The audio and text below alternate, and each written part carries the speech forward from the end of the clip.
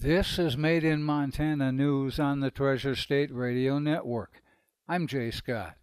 The Board of Public Education has approved the state's first charter schools, with some hoping to open their doors as early as the fall semester.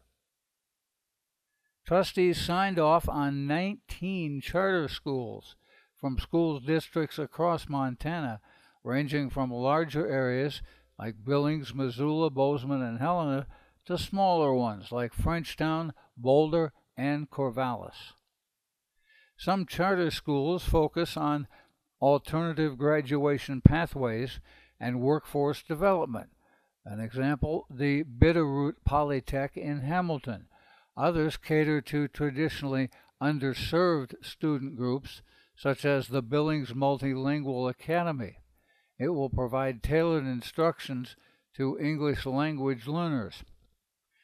Additional approved charter schools include the Corvallis Transformational Learning Center, geared towards supporting career training for agriculture community members, an arts-based school option in Missoula called Teach Academy, and a number of schools that will emphasize college credit courses or in-depth study of fewer subjects at a given time.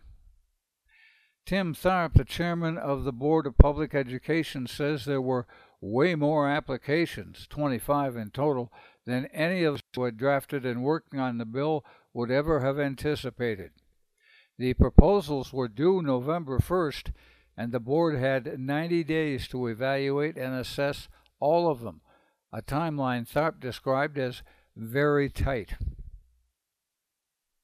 It became clear during meetings January 18th and 19th, turnaround time wasn't the only trouble for board members.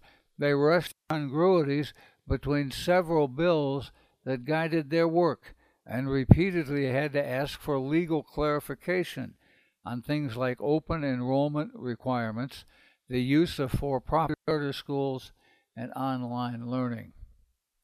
Ultimately, 5 schools were not approved.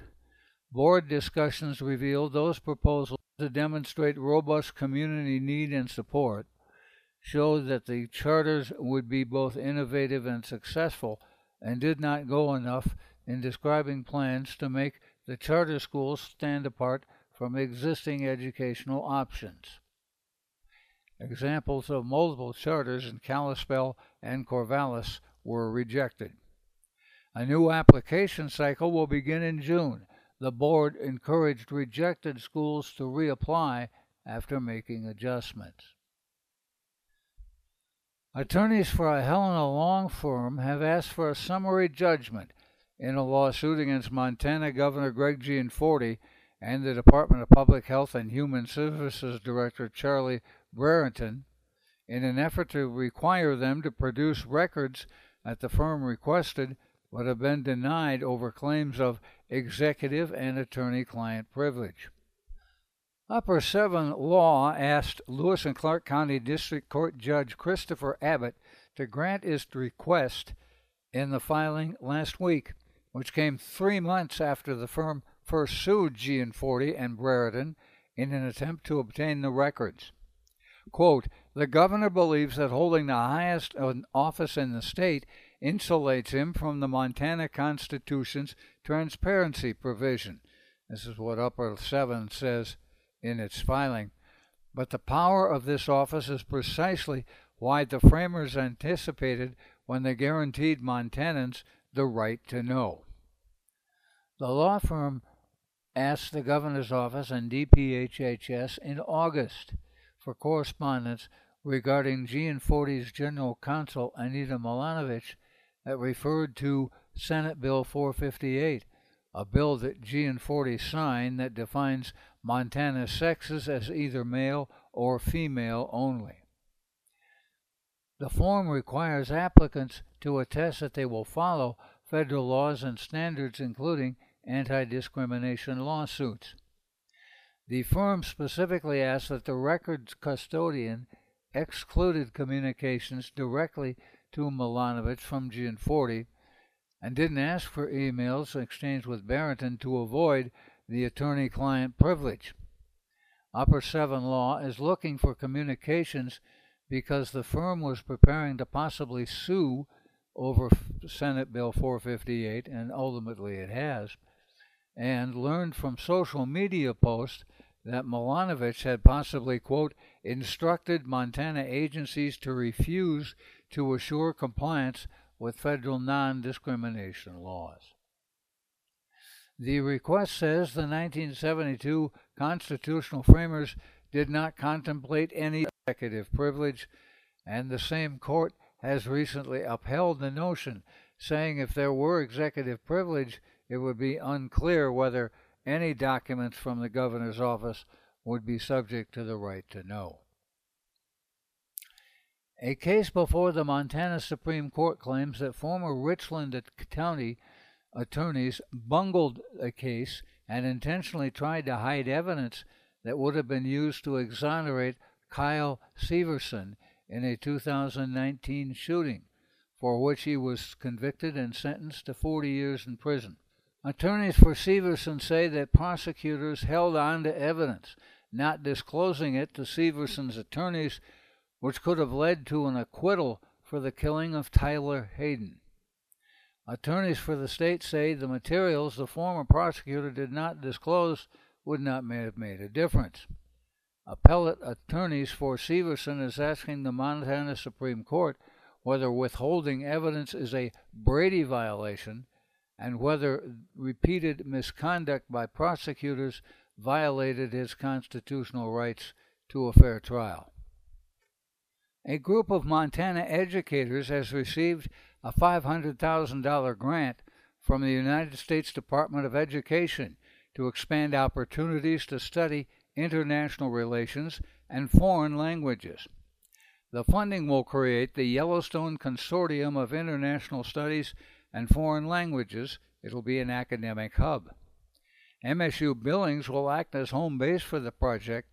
The consortium includes Northwest College in Powell, Wyoming, Little Bighorn College in Crow Agency, Dawson Community College in Glendive, and Miles Community College in Miles City.